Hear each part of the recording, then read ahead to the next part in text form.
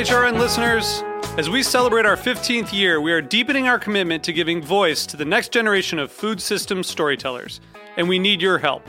Our internship and fellowship programs help activate new possibilities for underrepresented and underestimated young people through experiential journalism, audio engineering, and production training.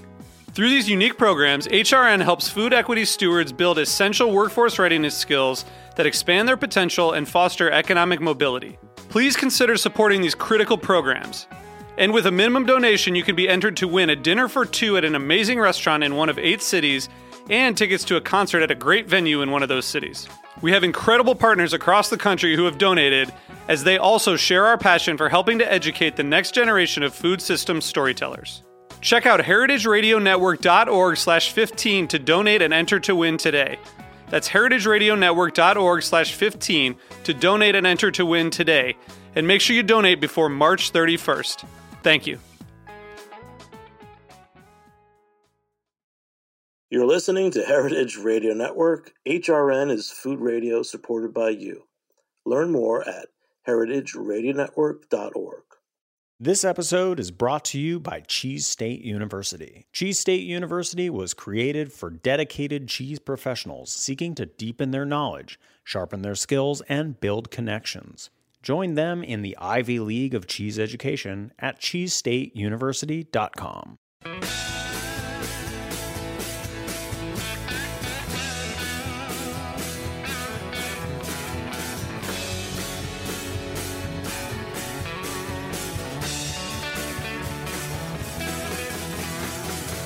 Hey, welcome to Beer Sessions Radio on Heritage Radio Network. I'm Jimmy Carboni. This is our 14th year on Heritage Radio Network, and we're up here for our first time at the Craft Malt Conference in Portland, Maine. We've got some great people, including farmers and maltsters and brewers who've all gathered here to celebrate the most important ingredient in beer and whiskey, which is malt.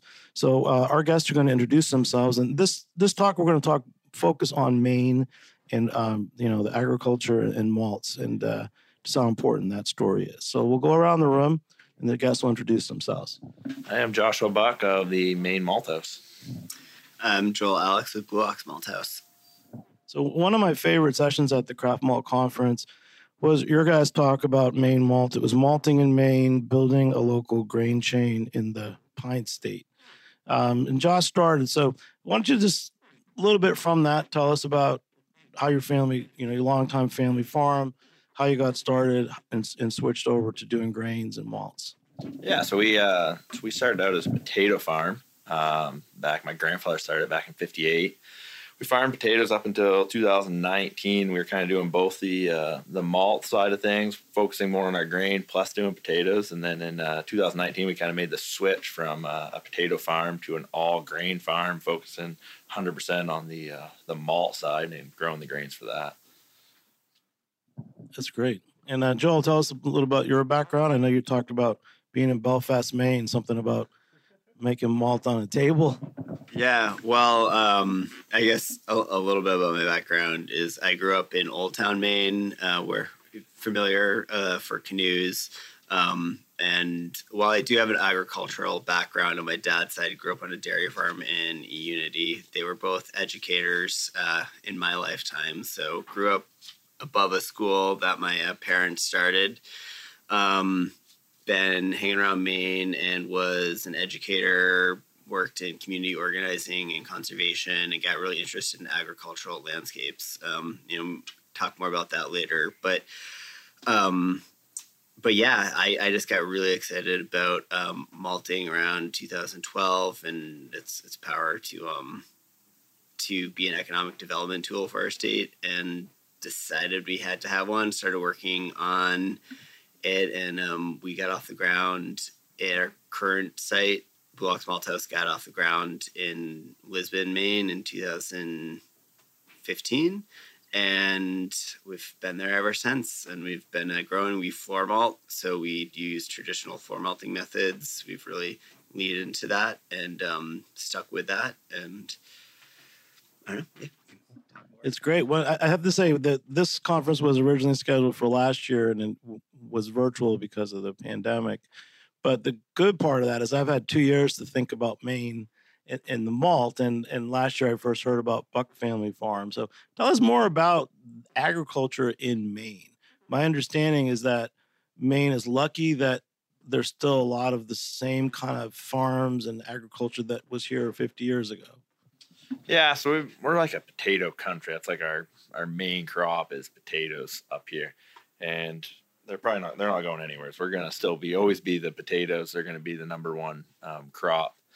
So that's been the kind of the history of it is the potato. And there's been more potato processors in our area now. So we just got a brand new one like 2 years ago. Another source for potatoes to go. So there's not just one controlling it all. So now there's 3 total. So yeah, it's been farming. Our potatoes have been kind of the king crop. And then Joel and I are trying to get some malt quality barley back into the rotation of crops here, which has been a little bit of a fight with some of the farmers up home. But I think we're making a dent. We're going to get it around.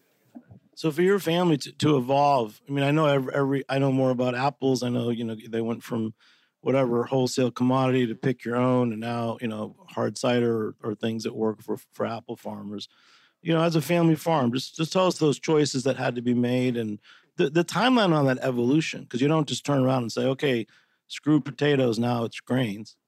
Yeah, so I can't even think of another farm. There's one other farm I can think of that doesn't have. There's 2 other, I guess, that don't have potatoes on the rotation, and it was kind of a hard decision going from being like an all potato farm, and my grandfather started out as a potato farmer, so it was that whole piece of it too is like this is tradition almost that we're potato farmers and that we're always going to grow potatoes.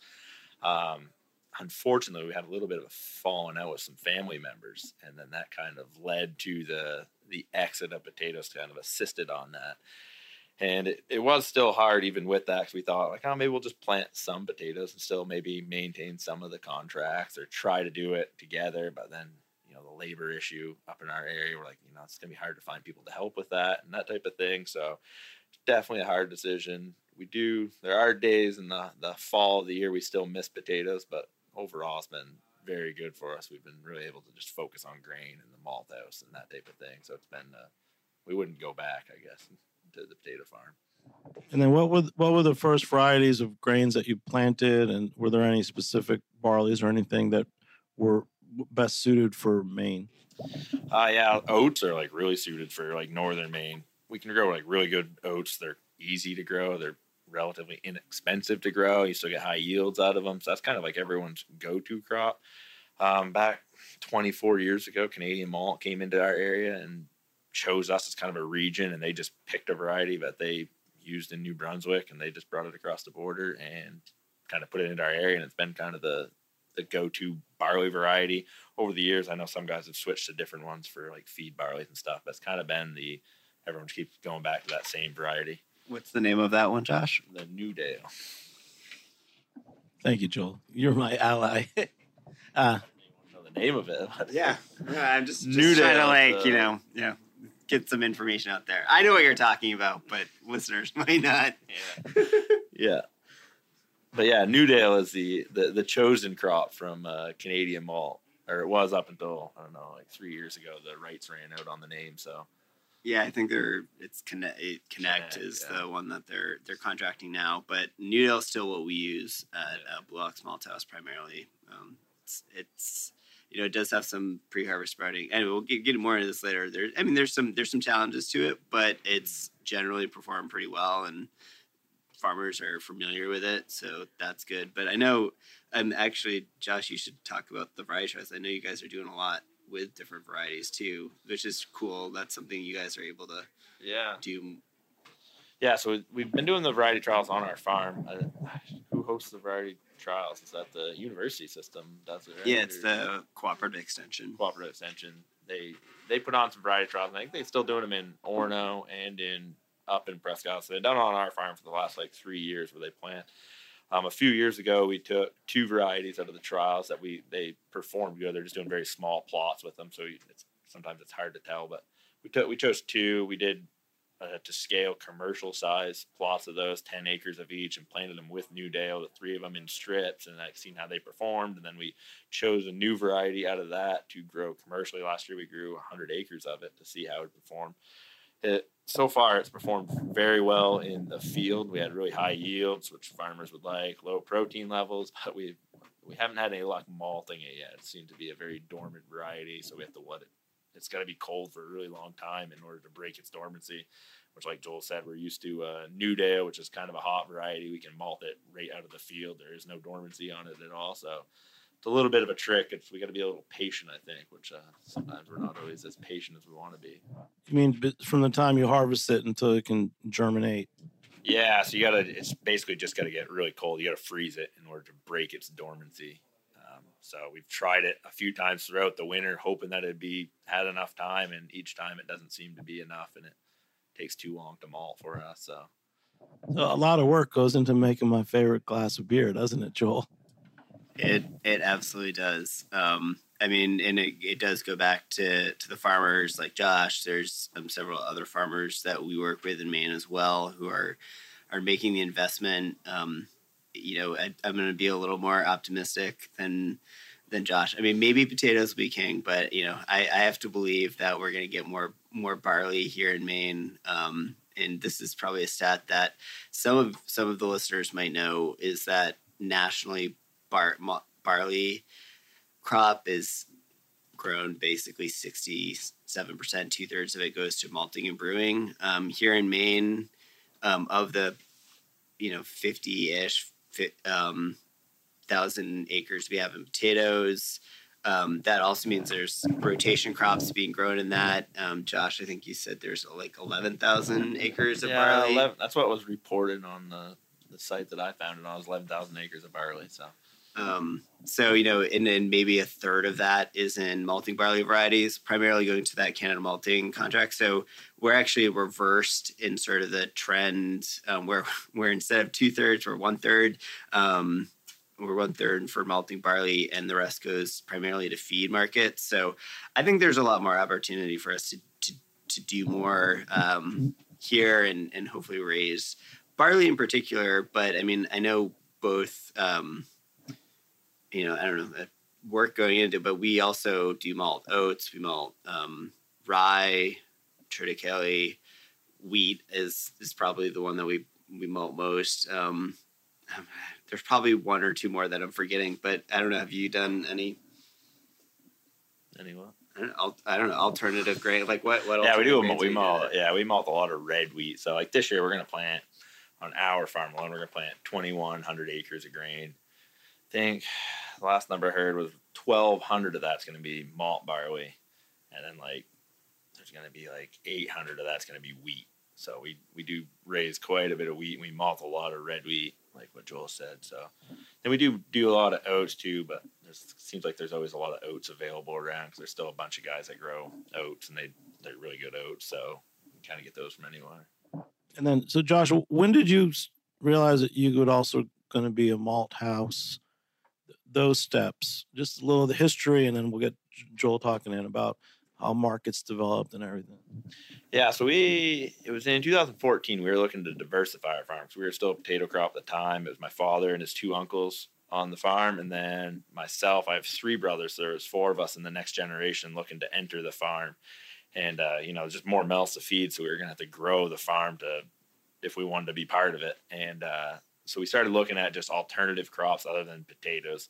And we first looked into hops. We were going to be a big hop farm was our thought. We seen this craft beer thing kind of coming alive. And so we're like, yeah, we'll grow hops. Those look pretty easy. We just got to build a trellis system and go and plant them. It's like they grow again every year. So you only have to plant them once. And we ordered a bunch of rhizomes, ordered all the cables and stuff. It was about this time of year to be planted in 2014. And then we're like, shoot, we should go talk to a brewery to see if they want to buy our hops before we get ahead of ourselves here, which we were already kind of ahead of ourselves. We talked to a brewery, and during that visit, they're like, well, let's give you a tour of the brewery and show you how beer's made. First thing he said is like, yeah, we start with putting barley in. And we're like, oh shit, there's barley in beer? No idea. We were young drinkers at the time. So, and then he's like, yeah, all you do is you got to malt it, then we can use it. And we're like, oh, okay, no big deal. We'll malt it and we'll send you barley. We got barley on our farm. And that was kind of the spark that we needed. We started looking into how malt was made and the process. And so that was in 2015. That's how we had a building that was a potato storage. Our contract was getting cut essentially. We seen that kind of coming. So this building was going to be opened up and there's lots of floor space. So we decided that maybe we'll try putting in a small floor malting system that we can test the waters with. And it's kind of taken off since then. It's pretty funny. There's an English beer writer that I really respect, Pete Brown. And he when he did some of his early studies, he said most people think that beer is made from chemicals. So I think if you didn't even realize barley went into the beer, I guess we're all just getting educated. And then Blue Ox and those next steps, and really then how you like figured out that this was going to work, and maybe some of the first breweries that you did get to work with. Yeah, sure. So my story getting to craft malt came from the other direction. Josh came from like the farm up. I was I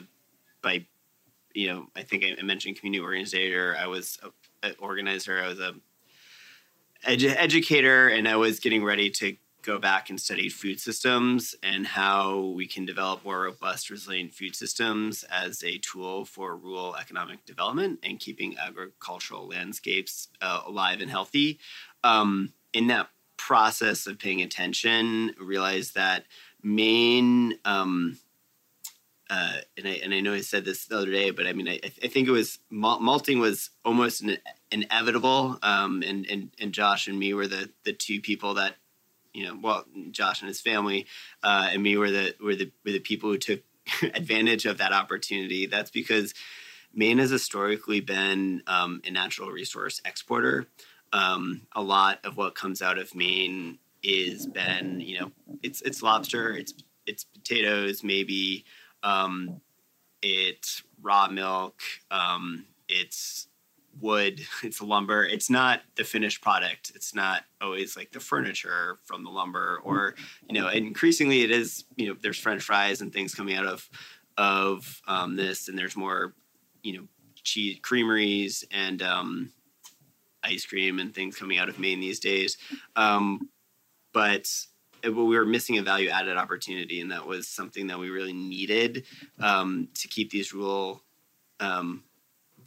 areas alive and farming viable for them. So I was looking at how to increase access to premium mid-sized markets, and really saw, I was talking to a home brewer, I was talking to a craft brewer. I was a home brewer, and we were just like, the same kind of conversation. It was like, well, barley and beer, like you can't use local grain. And he's like, no, because we need it malted. I was like, that's like, why are we not doing this? That was in July of 2012. Went through the process of applying to grad school, got in, but in that process, after I got my application off, was like, well, what am I going to do if I don't get in? And I thought that malting idea was really cool. So I started to do research behind it and decided that I would much rather, try to build this capacity here, because, we had all this malting barley being grown in the state, as Josh mentioned, since about 2000. We've had malting contracts going to Canada.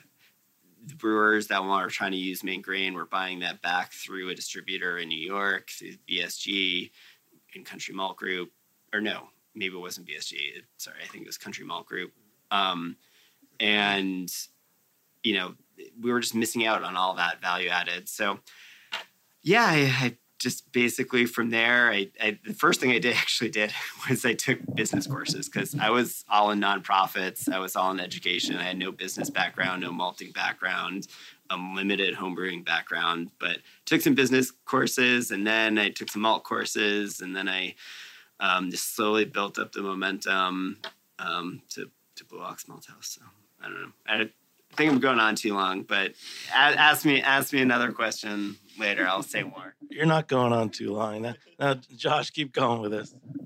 Keep going with that. I think he nailing it here.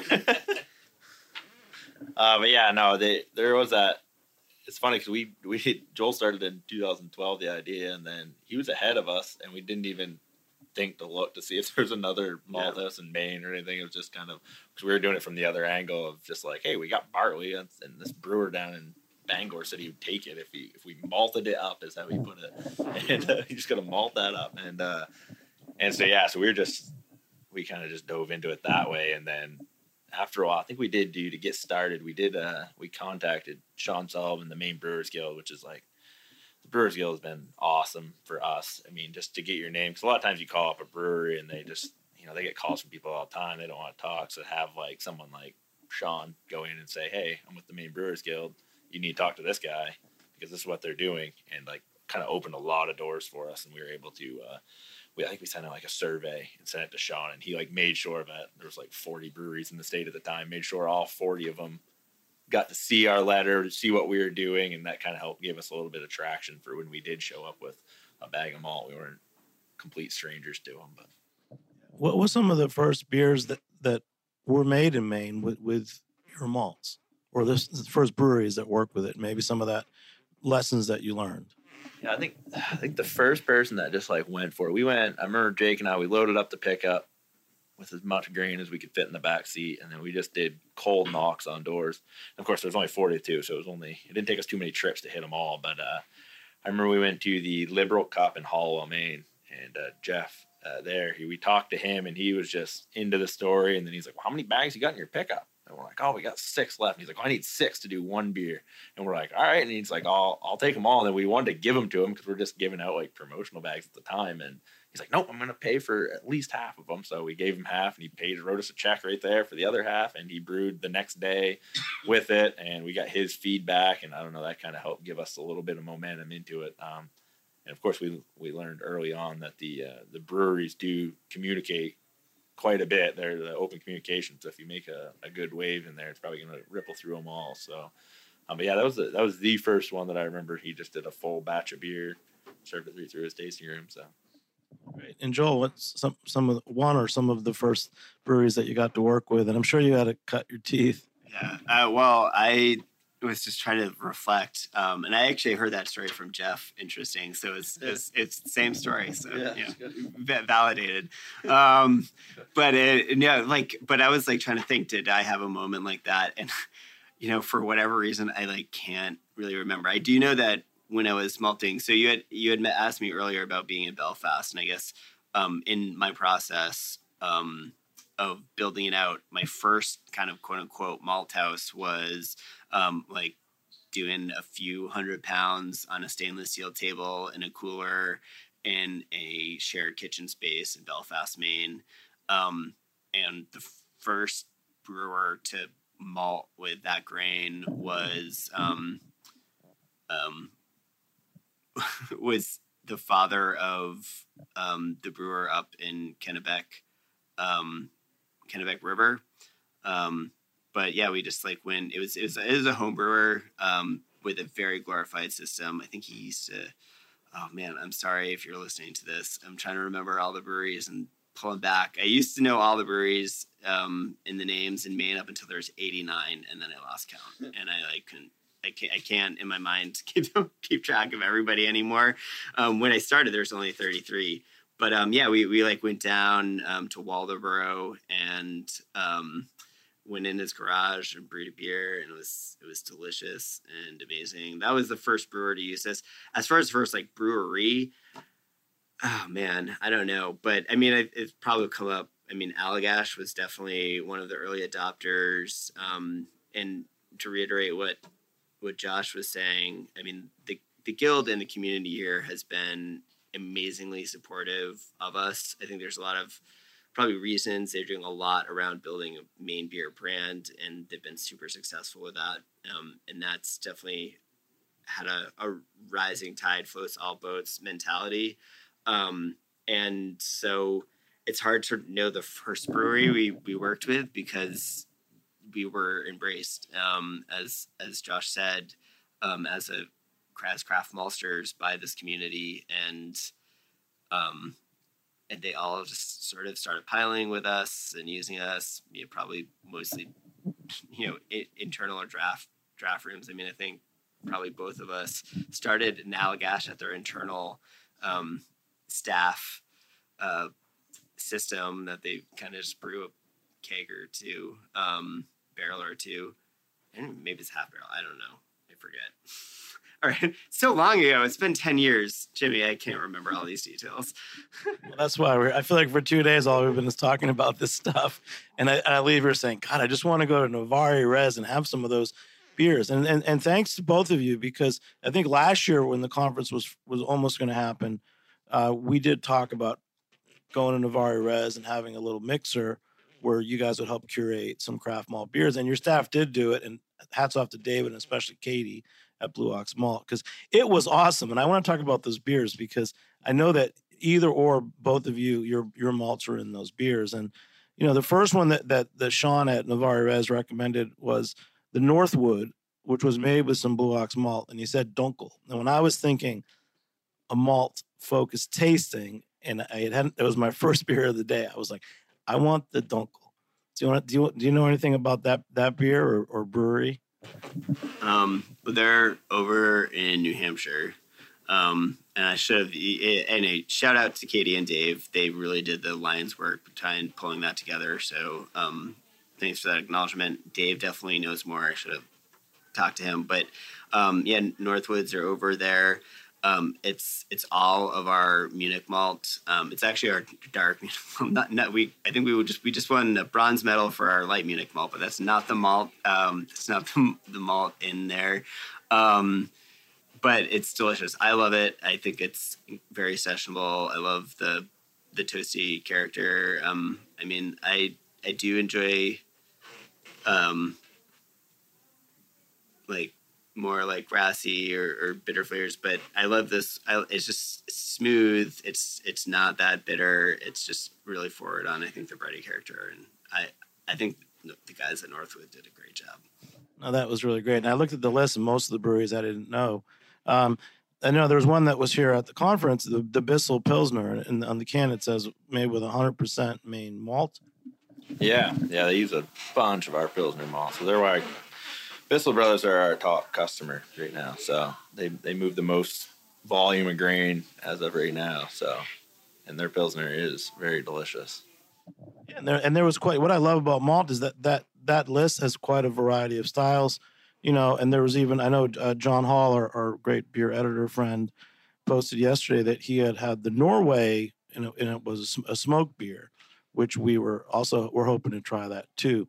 Do you know whose malt is in Norway? And that's a great brewery, right? Norway, not too far from Portland. I would say that Norway is a great brewery, and they're also a great gastropub. So they've got great beer and food. They do use, I know they do use both of us. So I don't know. Maybe both of us are in that. It's hard, it's telling someone else the other day, they're like, what beers have your malt in this list? And it's like, I don't know. I work with 120 breweries and I send the malts out, and I don't know what they do with it all of the time. It's hard to track. They sometimes don't know what they're going to do with it when they order it. So it's like, but we're often not the only supplier. So it sometimes it's hard to know which beers are in, but the smoked malt did come from us. I believe it was Applewood smoked. I might have been wrong there. But we do smoke malts as specialties, sort of on a custom basis for our brewers to the specs. So we've done Applewood smoked, cherry smoked, Maplewood smoked. We have a distiller in Vermont that's taken a lot of Maplewood smoke. We've done oak barrel staves smoked. So anyway, we'll do all sorts of stuff with the smoked malts. Is it usually by the request of the brewer? Yeah, well, it's a product that we took an old steep germination kiln vessel and converted to a cold smoker when we realized that we had designed it as a pilot system. But when we put in our floor malting, we realized we had way more quality control over our actual production system than we did over that system. So we repurposed it as a cold smoker, because a pilot system that's less precise than your production system is pretty useless.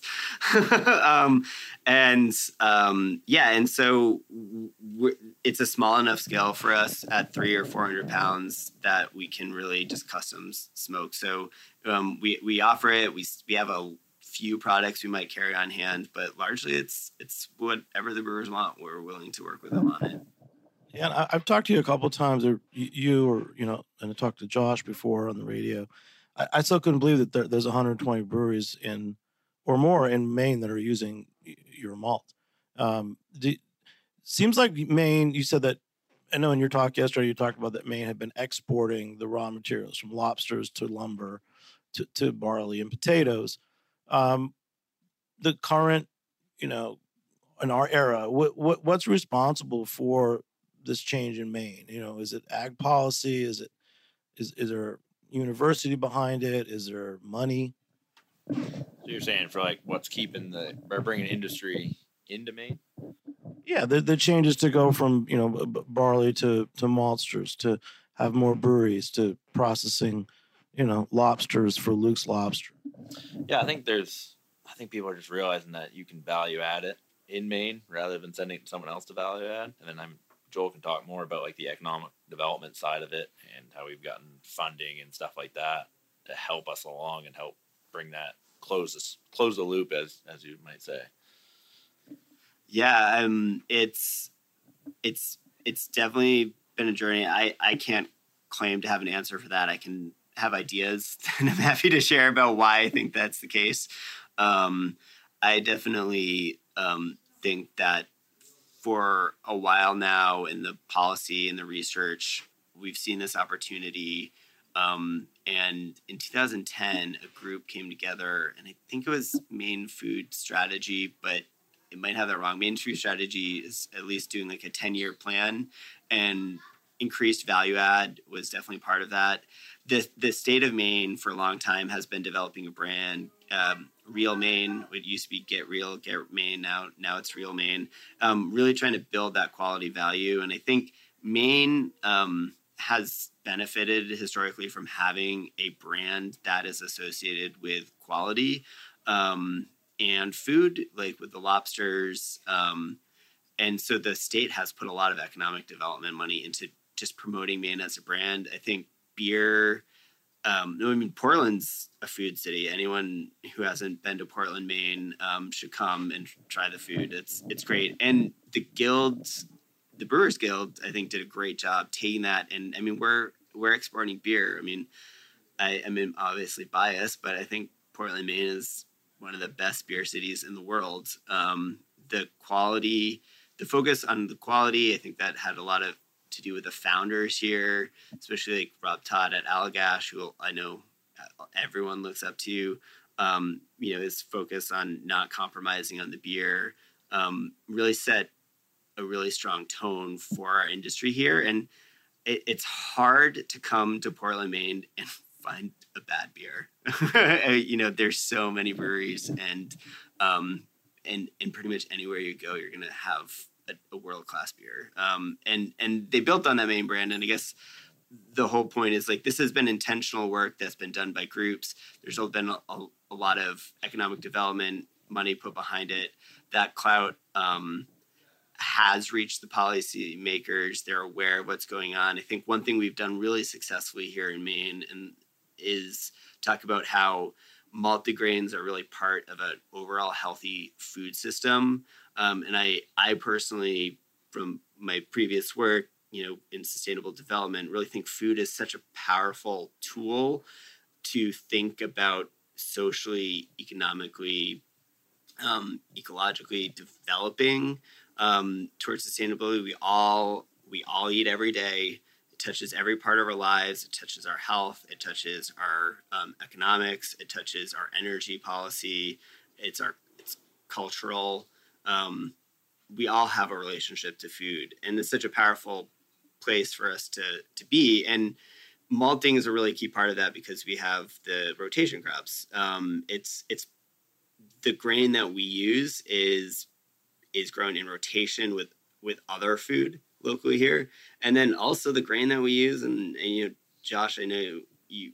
I don't know, but I think you have other customers who are not brewers and distillers. But I know that some of the grain I buy also goes to flour mills or to other places. So it's literally the same grain that's going into the food that we eat. And what's great is we have this amazing economic development industry in craft beer, and that, craft brewers and craft beer drinkers can support agriculture in Maine by buying beer, and we can move that grain to farms, either farms that we work with or directly in the case of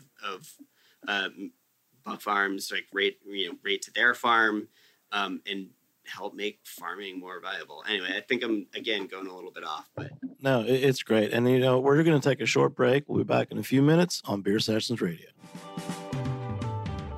Coming this spring, we're working on something big for opening soon. Opening a restaurant can sometimes take months or even years. So I have this one consulting client that's been 3 months away from opening for the past year. And I had a calendar reminder show up today, and the reminder was that our goal was to open tomorrow. But this spring, you'll be able to hear it in just a few hours. On March 30th, he had passed away, and then on March 31st, he had come back to life. And then on April 2nd, he had passed away again. And I was like, okay, my regards to the family. I don't even know how to receive this information. So tune in as we follow one of Brooklyn's best and brightest young chefs and restaurateurs on their journey from start to open doors. Alex, you need to put more money in. We're out. We can't pay anybody. He is the worst. Oh my God, that guy. It's The Build. Subscribe to Opening Soon from Heritage Radio Network, wherever you listen to podcasts. This episode is brought to you by Cheese State University. Cheese State University was created for dedicated cheese professionals seeking to deepen their knowledge, sharpen their skills, and build connections. It feels like a gift to be able to give this gift to people, because I know that from my own experiences, I know how valuable, consolidated, incredible training resources are. They offer an in-depth education on all things cheese, as well as an active network for peer support and career development. You can pop over to the Quad, which is our social networking and engagement app. And so that's a really fun and dynamic aspect of Cheese State University. Cheese State's 3-part course is designed for seasoned pros and entry-level mongers alike, and covers all the skills one needs to perform on the cheese counter. The structure of Cheese State University is all based on the Cheese State University Field Guide. And that is a 3-volume resource. It's all digital, online. At the end of the course, students will be ready to ace the field guide assessment and earn their Cheese State Scholar Certificate. Another resource is a video series where we tackle sort of like these thornier questions that you can get on the cheese counter, like what is rennet, and like why is this cheese so expensive, and can pregnant people even eat cheese? At Cheese State, you're among experts, you're amongst scholars, you're among cheese lovers, and most importantly, you are a monger. Join them in the Ivy League of cheese education at cheesestateuniversity.com.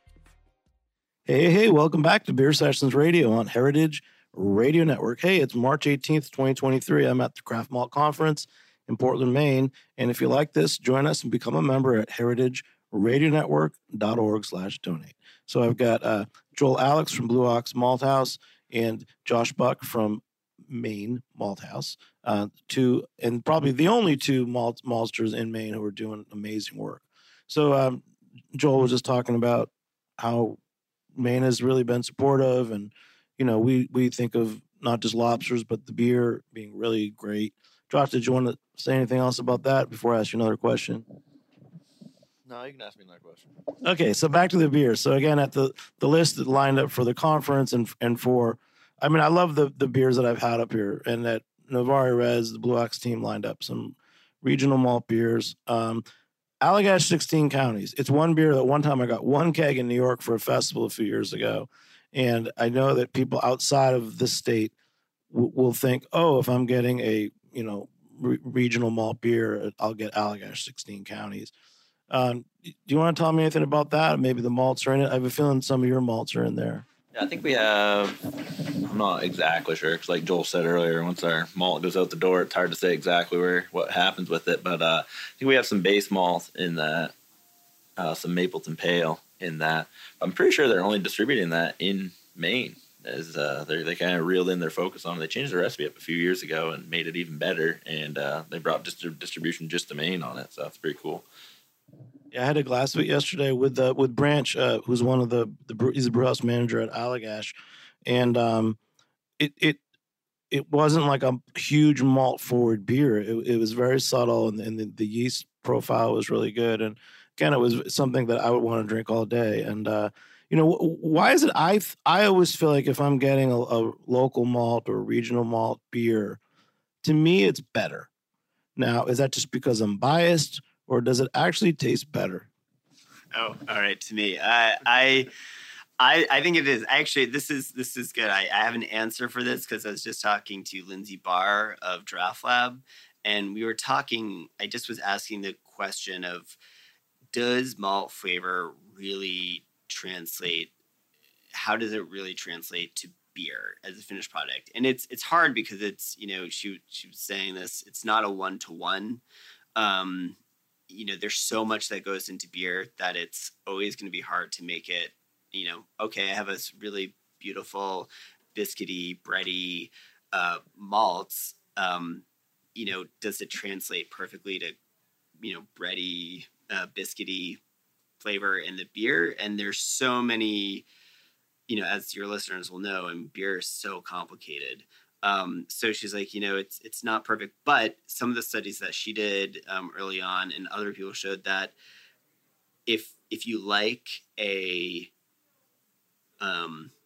if you like a malt, as like a malt steep tea, people would list their preference, and then they did a 2 beers with those malts, and 75% preferred the beer with the same malt that they preferred.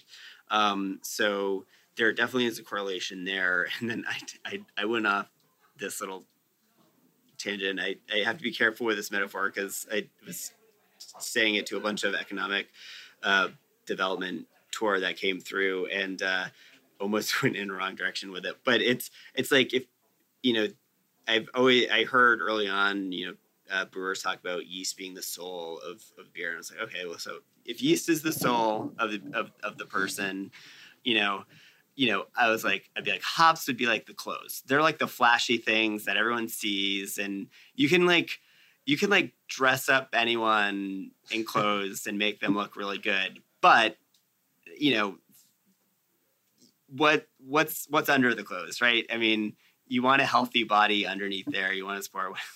And I went with like, what happens when the clothes go off? Anyway, that's where it started to went sideways in my tour, and I had to stop myself. But it's like, but it is like, it's about what's supporting that whole thing. I mean, beer really is, malt is really the body of the beer, and you want a really healthy, robust body. And, your clothes are going to look better, on your body if you're healthy. Abs, right? I mean, well, yeah, that's, you don't have to have chisel abs, but just whatever your body type is, there's lots of body types out there. Take care of yourself. You're going to feel better. You will look better, just taking care of yourself. And so with a good malt, you're good enough to eat or drink. Yeah. Okay. Drink me. Yeah. Okay. So, Josh, what beer, there's been a lot of really great craft malt beers here at the conference and at Novari Res. Is there one that you've enjoyed drinking? Oh man, the beer question, we get this asked all the time. What's your favorite beer? And our go-to answer is like, well, I don't know which one's my favorite because I haven't tasted them all yet. So that's usually my answer. But I was drinking we were drinking some Sacred Profanes down at Novari Res, and those were very delicious. We also had there's a Nitro Stout. I don't remember who that was by, but that was very good. Yeah, the Sacred Profane, we got to give them a shout out. It was a Czech black lager that was, it was funny because I had the Northwood, the Dunkel, and after about 3 of them, I was like, okay, I want to go to the next level. And I didn't get a chance to talk to someone. So yesterday I told them the same story, and Lacey at Novari Res said, you got to try this. Sacred Profane, the Czech dark lager, and had that roastiness that was just what I needed. I probably also should have gone up to that the Rauk beer too, from Norway. So it's cool. Hey, back to this conference. So what I've learned about this conference is that it's been going back to 10 years, and it's not a consumer conference. There's farmers, maltsters, and some brewers. I know that some of the big breweries like Nuglaris and Ballast Point did send someone, which is probably exciting for you guys in the industry. But the kind of the showpiece of this event is what? The Malt Cup Awards. So if you guys want to tell me about that, I know that Blue Ox won a couple, and congratulations.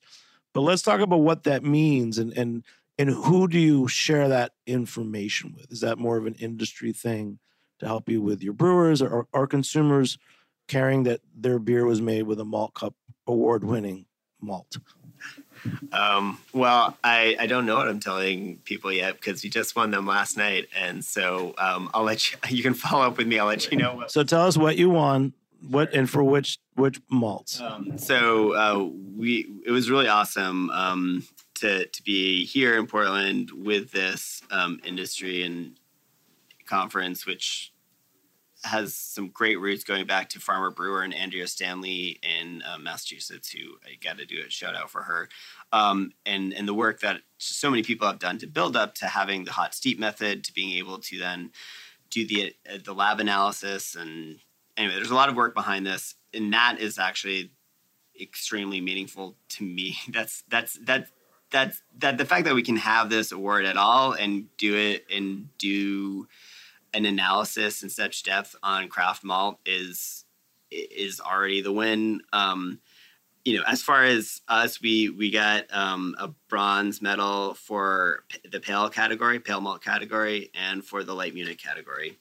And so it's really cool. I have to 100% shout out to my team on that. It was most meaningful part for me was that, my team is in there doing hard work every single day, making great malt, and that to have that validated and have them be able to be here with me in Portland rather than if we were somewhere else was just awesome. And like before, I know I'm not going to cry on it, but it can get me a little teary. I could get myself teared up about it. I mean, they're amazing. They're awesome. I have an amazing team, and regardless of what we tell our customers, but I'm just so proud of them, and that has been the most meaningful part of it so far. And yeah, we'll probably put something out there better malts once you figure it out, but it's still fresh. And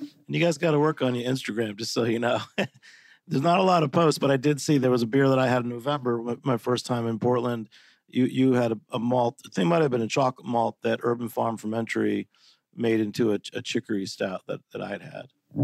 Yeah, we've put out some chocolate rye malt, worked with a roaster locally. We found that had some extra capacity, and that's been a really fun product. It's kind of reliant on the availability of the roaster, so it's not always available for all of the brewers out there, but it will get it back soon.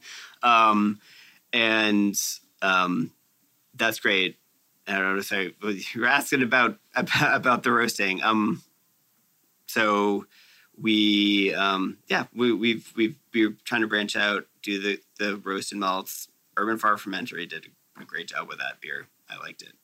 Oh, that's great. And then, but back to the malt cup. So, you guys, what's the process? You submit your malts, and then how do they judge it? I ran into Hannah Turner from Montana State University. Says, "Oh, one time you got to sit in through all the judging." So how do they judge it? Yeah. So what they did is, like, you send all your samples in. We actually didn't submit any this year.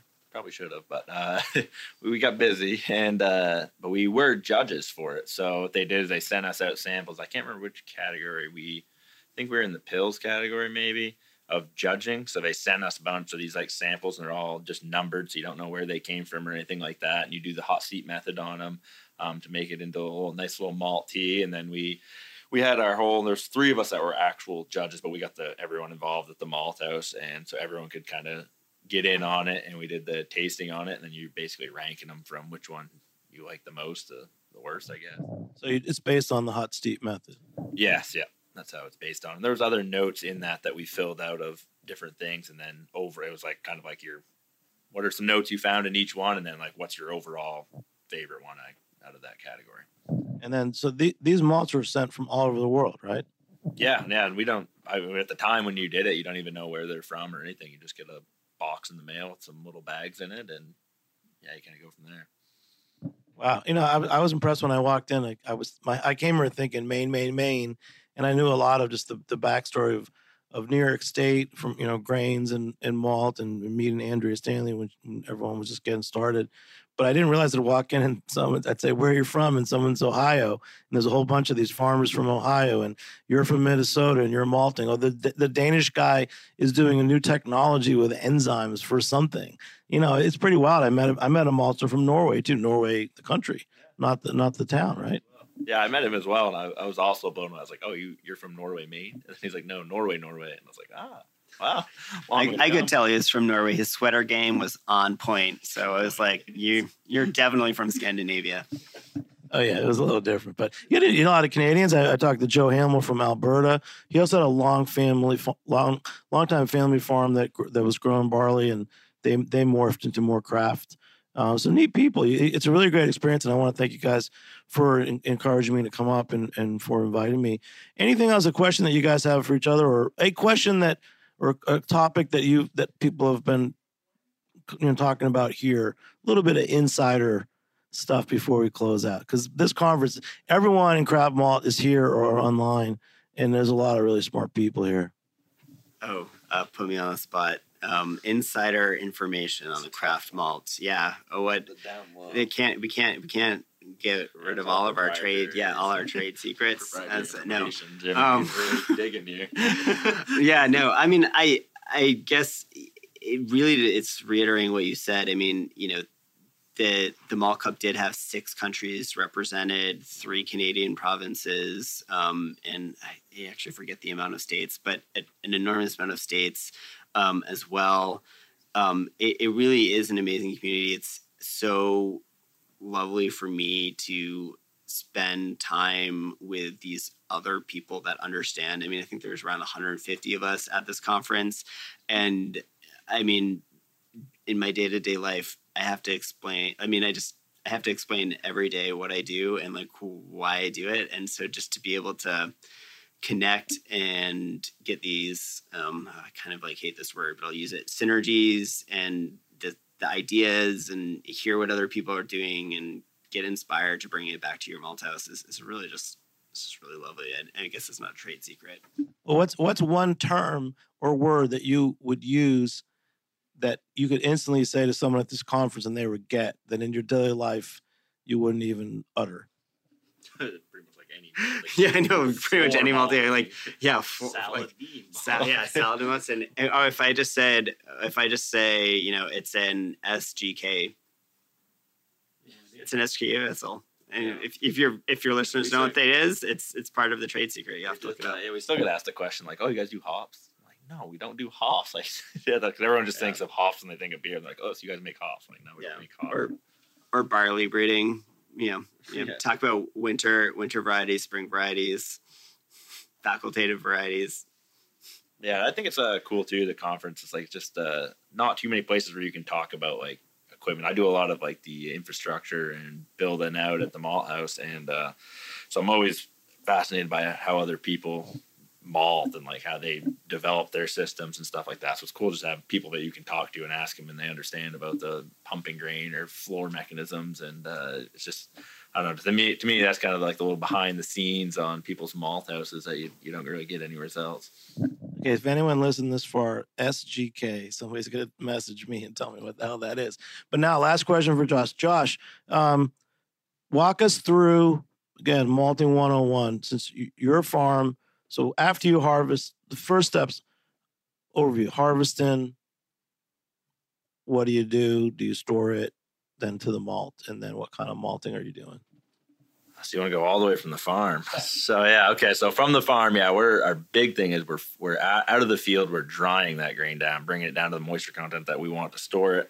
We're then storing it for long term. So we're freezing it. Then we're bringing it into the malt house and cleaning it, and then it's going into our steep tank. We're steeping it for up to 48 hours, and it's going into our germination kiln vessel where we're germinating it for 4 days, and the whole vessel is also a kiln.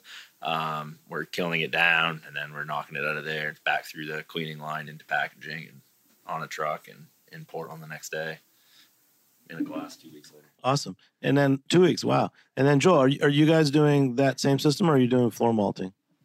Yeah, so we do floor malting. So our grain is grown up in the same area that that Josh is in. We receive that in super sacks right now. We'll be moving to a truckload soon. And then we load up about 5 tons into our steep tanks, which is in a environmentally controlled, cool, moist room, which is our germination room. It will stay in there for a couple days, put it on our floor for 3.5, 4 days, gets moved to our kiln for a day and a half. We'll bag it up, and at that point, we probably are just shipping it out. We do offer milling, so we'll sometimes have to, mill up some of that, but then it gets down to the brewers and at their loading docks or wherever they're receiving, and they make beer out of it. It's great. I want to thank you guys for joining me, Joel from Blue Ox Malt House and Josh from Maine Malt House. And for our listeners, as you know, this is part of what makes your beer good. And I was just really proud to be up here and to meet everyone at the Craft Malt Conference. So thanks for having me. Thanks to Joel and thanks to Josh. Thanks to Armin, our engineer, who'll be cleaning this up. And any last words from you guys? Yeah, thanks for having me on again, Jimmy. I know we did a couple months ago. I was on. I really enjoyed that, and so thank you again. Yeah, no, absolutely. Thanks for bringing craft malt to your listeners. I think part of our story is helping people understand where the grain comes from and why it's important. And any opportunity we can have to tell and share that story is an important one. So thank you. And a big shout out to Jesse Boussard, your executive director, Craft Maltsters Guild. She's really kept this thing going in the pandemic. I actually got connected with the Craft Maltsters Guild during the pandemic with some online sessions on the North American Guild of Beer Writers.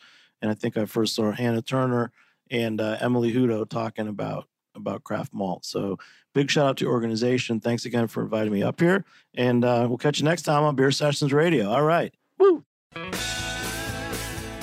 Beer Sessions Radio is powered by Simplecast. Thanks for listening to Heritage Radio Network. Food radio supported by you. Keep in touch at heritageradionetwork.org/subscribe.